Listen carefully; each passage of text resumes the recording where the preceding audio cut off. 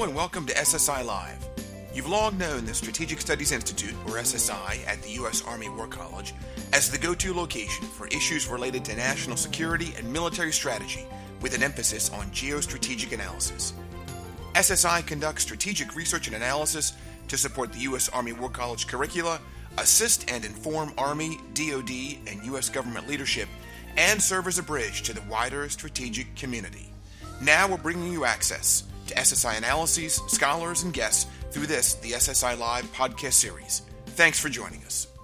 My name is John Deni, and I'm a research professor of national security studies here at the Strategic Studies Institute at the U.S. Army War College.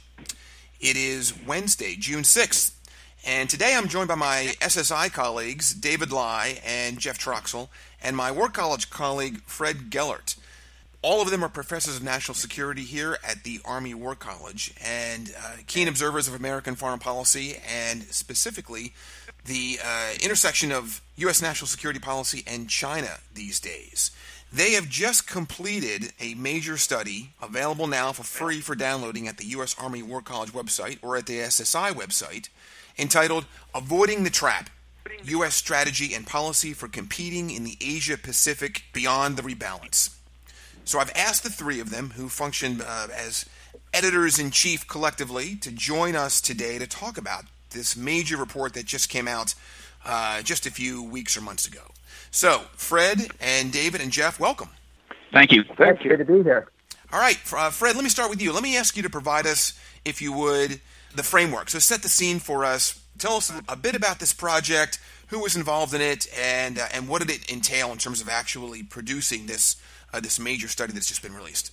So as we started the 2017 academic year here at the War College, so this is fall 2016, we, collectively, the faculty on this project, came together, and David really began with a question of, hey, we're about to get a new administration, U.S. administration. What do we want to say to them about the Asia-Pacific region? All of us are involved in teaching various parts of Indo-Asia-Pacific studies here and other components of the curriculum here dealing with national security. And so what should the new administration know? So it really started with two main questions that are listed in the summary here. As we executed this United States rebalance to the Asia-Pacific from the Obama administration, was it the right thing to do? And then secondly, have we done it right? That really were the two opening questions of this project. So we began with that. We elicited student participation. We ended up with 18 students. These were a combination of military officers from the Army, Marine Corps, and Navy, and some civilians, including a Agency for International Development officer, including three international students who gave us a very good flavor of for out in the region, three countries in the region. So this team of students and us three, and an additional faculty member that provided input, began to work on this, and we created an outline that ended up being the chapters that are in the current report. And individual students or pairs of students took on various topics to create the 13 chapters that are listed in the report, and these became their research topic areas. We had sessions with think tanks, government organizations, individual researchers, and this was both in the United States and in a couple of foreign locations as well. And we spent the academic year working through this. The report largely talks about, it covers things in some country-specific aspects, specifically China, India, Japan, Philippines, and the Korean Peninsula, North and South Korea. It covers things in a broad regional look, multilateral security, and the South China Sea as a particular sub-region of importance. It tries to illuminate across various national power elements, economic, military, and some of the softer power considerations of diplomacy, information, and people-focused activity. And so that summarizes the areas that we looked at. Each chapter combines some historical and contemporary issues, national policy analysis, and research-informed recommendations largely what we're trying to do is offer to U.S. national leaders. At that time, we knew it was going to be a new set of leaders, some ideas and considerations on making strategy and policy for the Indo-Asia-Pacific region. So that summarizes what we were attempting to do with this. Well, it sounds like you had a wide-ranging team, including an array of U.S. military officers and international fellows, that is, war college students from other countries, and an impressive range of topics you discussed. In terms of, now, what has come prior to the Trump administration? You mentioned, Fred, that as the new administration was coming in, you wanted to think about, okay, what would we tell them? And I imagine part of that is examining what has come immediately before. So can you tell us in this study, in this book, how the team characterize the Obama administration's efforts to implement this rebalance? Yeah, this is David.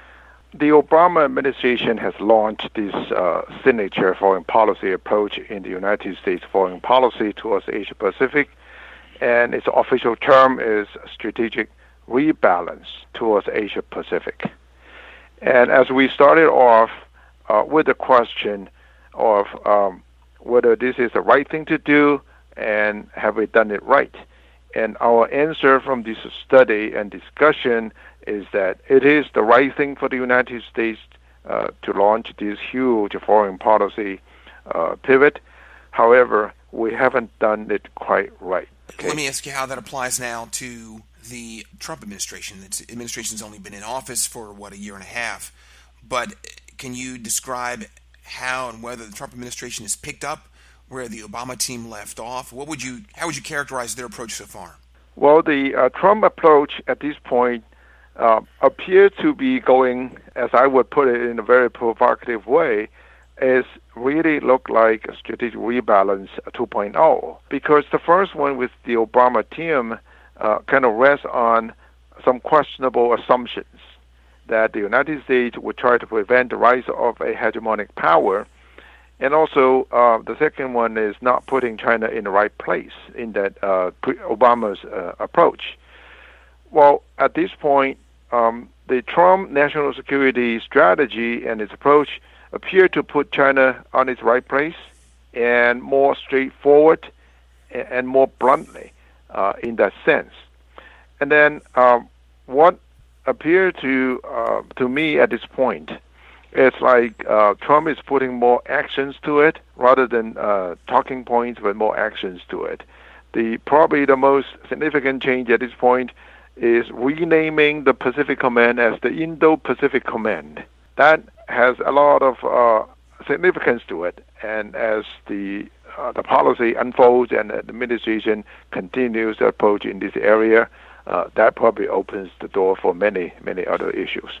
Well, David, let me ask you, or Fred or Jeff, let me ask you to expand upon that a little bit. I mean, changing the name of the U.S. Pacific Command, frankly, sounds like more style than substance. Is there substance in terms of the difference between the Trump administration's early approach here, insofar as we can assess it, and what Obama was trying to do?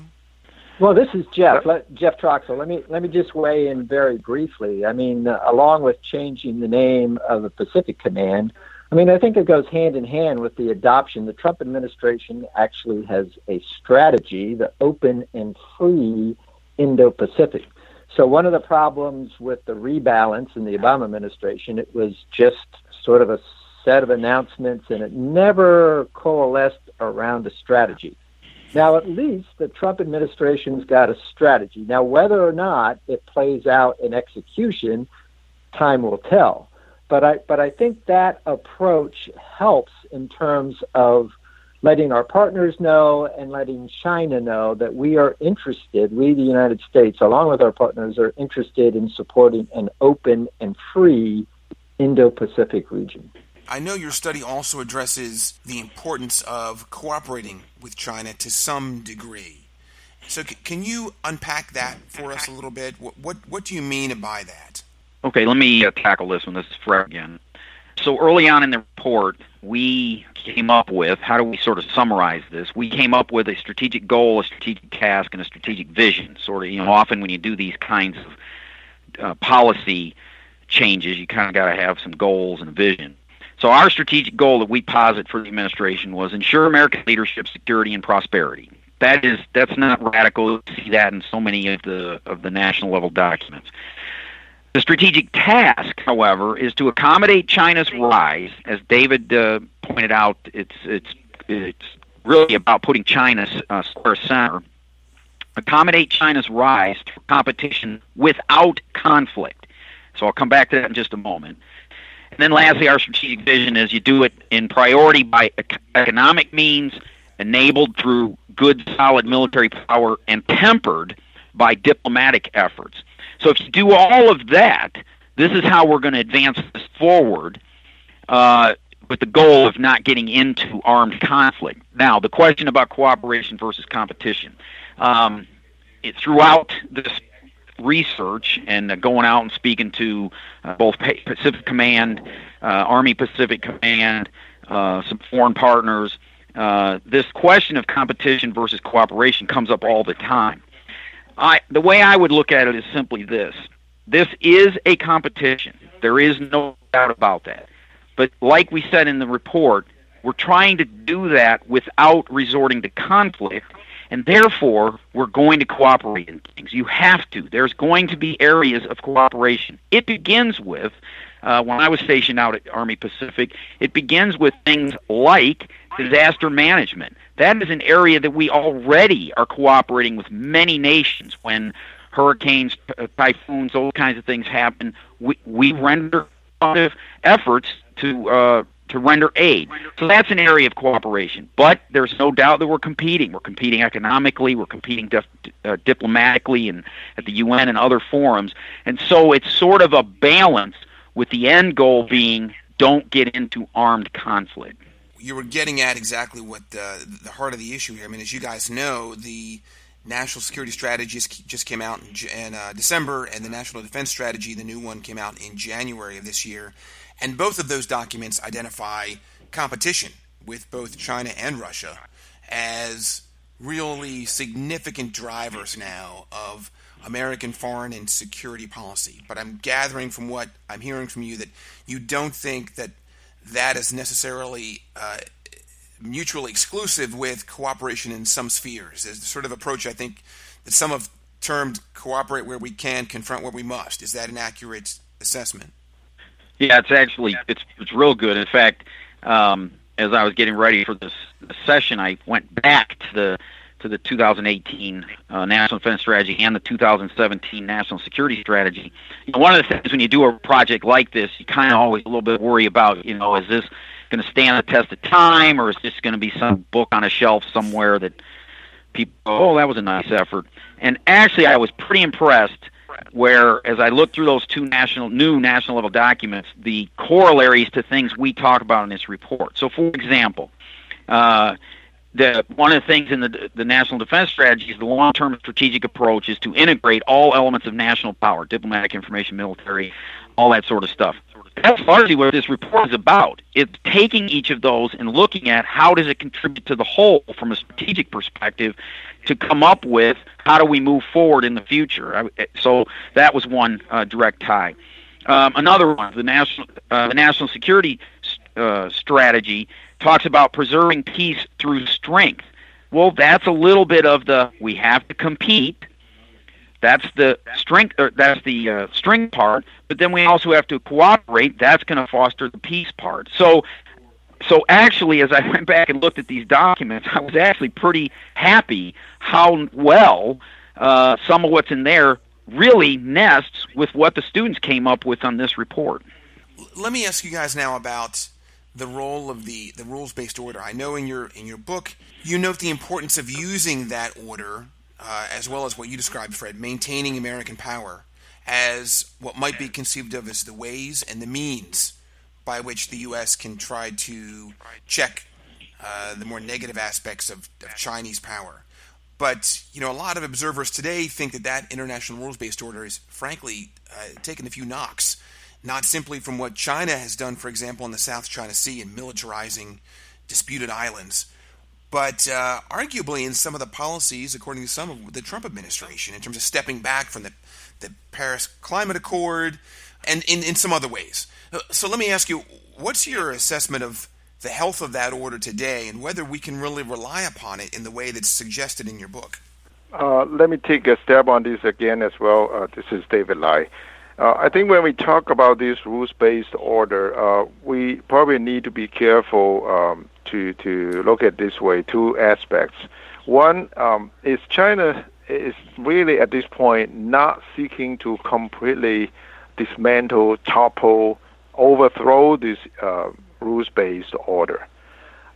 China is looking to build on it, modify it, and something like that.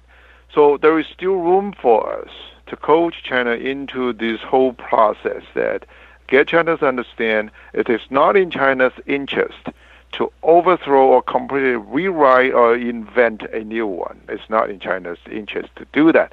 It's much more in China's interest to work with the United States.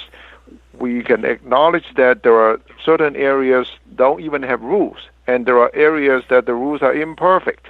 It is perfectly okay for China to bring some modification or improvement to it, but it's not okay for China to revolutionize it. So that aspect we need to make it clear. The two aspects need to make clear in our narrative to China, and also get China to understand. That's very important to promote cooperation out of China. Well, let me follow up, though, David. Go ahead, Jeff. Okay, this is Jef Troxell. I was just going to add sort of a broader context to this question. I think it's very critical, and you're right that it's important in the analysis in our report. But if you think about the formation of the rules-based international order post-World War II, the founding of the Bretton Woods institutions, I mean, at that particular point in time, Russia, then the Soviet Union, was in direct opposition. China, from 1949 for its first 50 years, likewise was in direct opposition. So in that context, where we are today, yes, there's some knocks against the system, but I think we're in a much, much stronger position than a lot of analysts give us credit for. And I think David's point is very appropriate to that China is very engaged in all of these international organizations. Russia remains engaged in all these international organizations, and even the United States, despite some of the rhetoric that we hear, is very much interested in continuing to cooperate and lead in these multilateral organizations. So I think the rules-based order is in pretty decent shape, and I think what we're seeing is countries trying to manage that order and trying to adapt it to some changing circumstances, but still trying to stay within the bounds. Okay, that's a good point, Jeff. But I appreciate that too, sort of providing a little bit of historical framing or context to put what's going on now in perspective. I think that makes great sense. Let me turn to ask you guys now about the strategic vision that you've outlined. You mentioned in the book how you see economic, military, and diplomatic tools working together. Can you unpack that a bit more for us? How do they work together? And I guess more importantly, what's different about what you're proposing compared to what we're maybe doing today or have done over the last couple of years? Well, this is Jeff again. Let me take the first crack at that at any rate. I think there are a lot of similarities to a certain extent from what was going on in the Obama administration and now the Trump administration. I mean, if you think about the rebalance, at least in terms of the pronouncements from then Secretary Clinton and President Obama, addressed both military, diplomatic, and economic.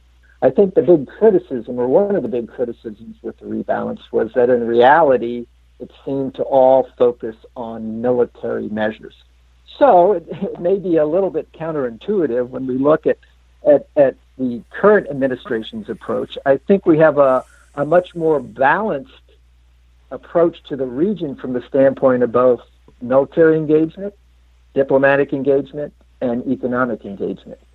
And I think we see those elements at play much more readily. And so, as an example, what's going on in the Korean Peninsula, certainly the combination of military steps, extremely active diplomacy, and likewise the maximum pressure campaign from an economic standpoint. We'll see how that plays out. The summit's just a few short days away, but I think that's one example of that. And as I mentioned before, the U.S. has been heavily engaged probably a little bit more openly in all three of those areas with India, very heavy engagement with Japan. So I think we're seeing that, in fact, the United States is right now, and I think it tracks, as Fred had said earlier, with some of the recommendations from our students in both military, diplomatic, and the economic instruments of power. Jef, speaking of recommendations, let me ask you a little bit more about that, or for any of you. Among the recommendations, you guys, the study calls for improving U.S. national power. Now, could you describe a bit more about what you mean by that and how you recommend it be done, especially without worsening a security dilemma vis-a-vis China? Well, this is Jef again. Let me take another first crack at that, and my colleagues can certainly weigh in. But, I think, as I mentioned before, all the elements of power are at play. And I think one of the ways that you increase or improve U.S. national power is sort of apply the multiplier effect. And in this case, the multiplier effect comes in with our allies. Once again, this may be a little bit counterintuitive to folks as they recall some of the campaign statements from then candidate Trump, sort of challenging some of our key alliance relationships. And now we're still getting a little bit of that rub in terms of trade issues. But I think overall, the United States has been very active, as I just mentioned, in terms of engaging with India, engaging with Japan. I mean, we've re-energized the Quad, which is Japan, India, Australia, and the United States. So all of that, cooperating with those key partners, tends to multiply our power as we try to maintain this free and open Indo-Pacific. But don't you think, Jef, that possibly concerns China insofar as it could be perceived as a reinvented containment of sorts? Well, I think there's always that risk in any type of relationship like this. But I think it's also, hand in hand with the U.S. engaging India and Japan, Australia, and the ASEAN countries. I think hand in hand with that is all of those countries are engaged with China as well. So there's this noodle bowl, and when you look at the Indo-Pacific region, they often talk about the noodle bowl of relationships between all these different organizations, all these different countries. And so I think that India and China have a dialogue going on. Japan and China have a dialogue going on. Australia and China likewise, both from an economic perspective and a diplomatic perspective.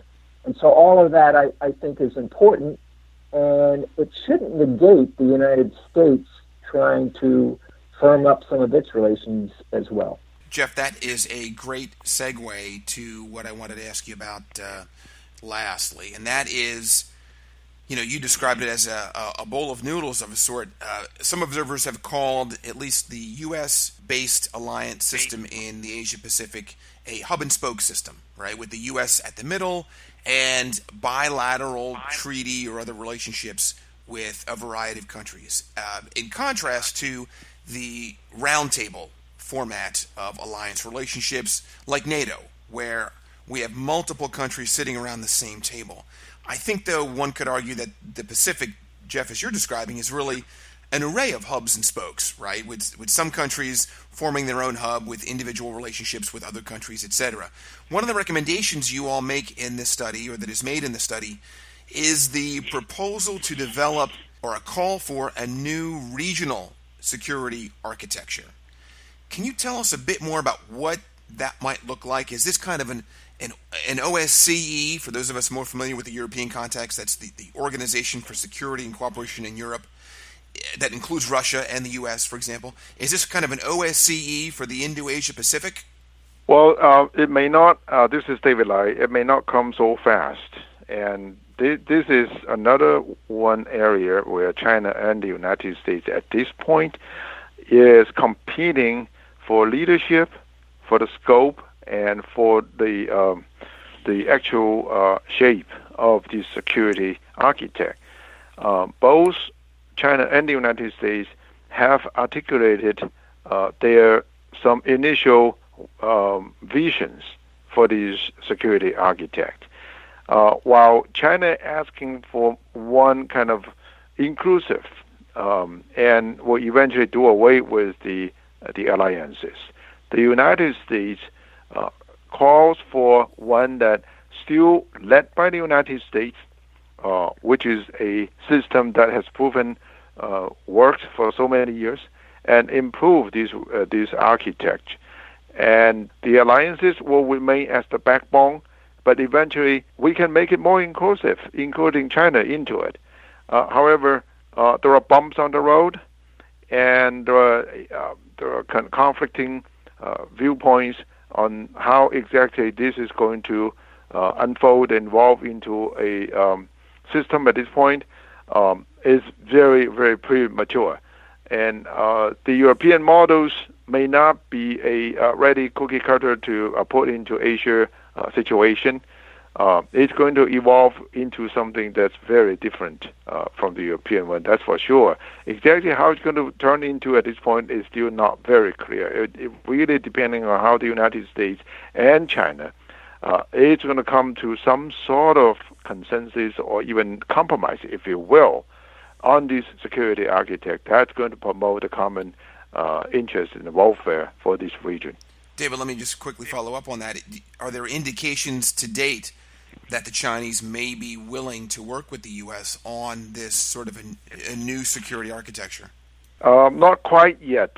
Well, there are bumps on the road, as I mentioned. For instance, we try to include, a good example is that we try to get China into the Pacific Rim exercises.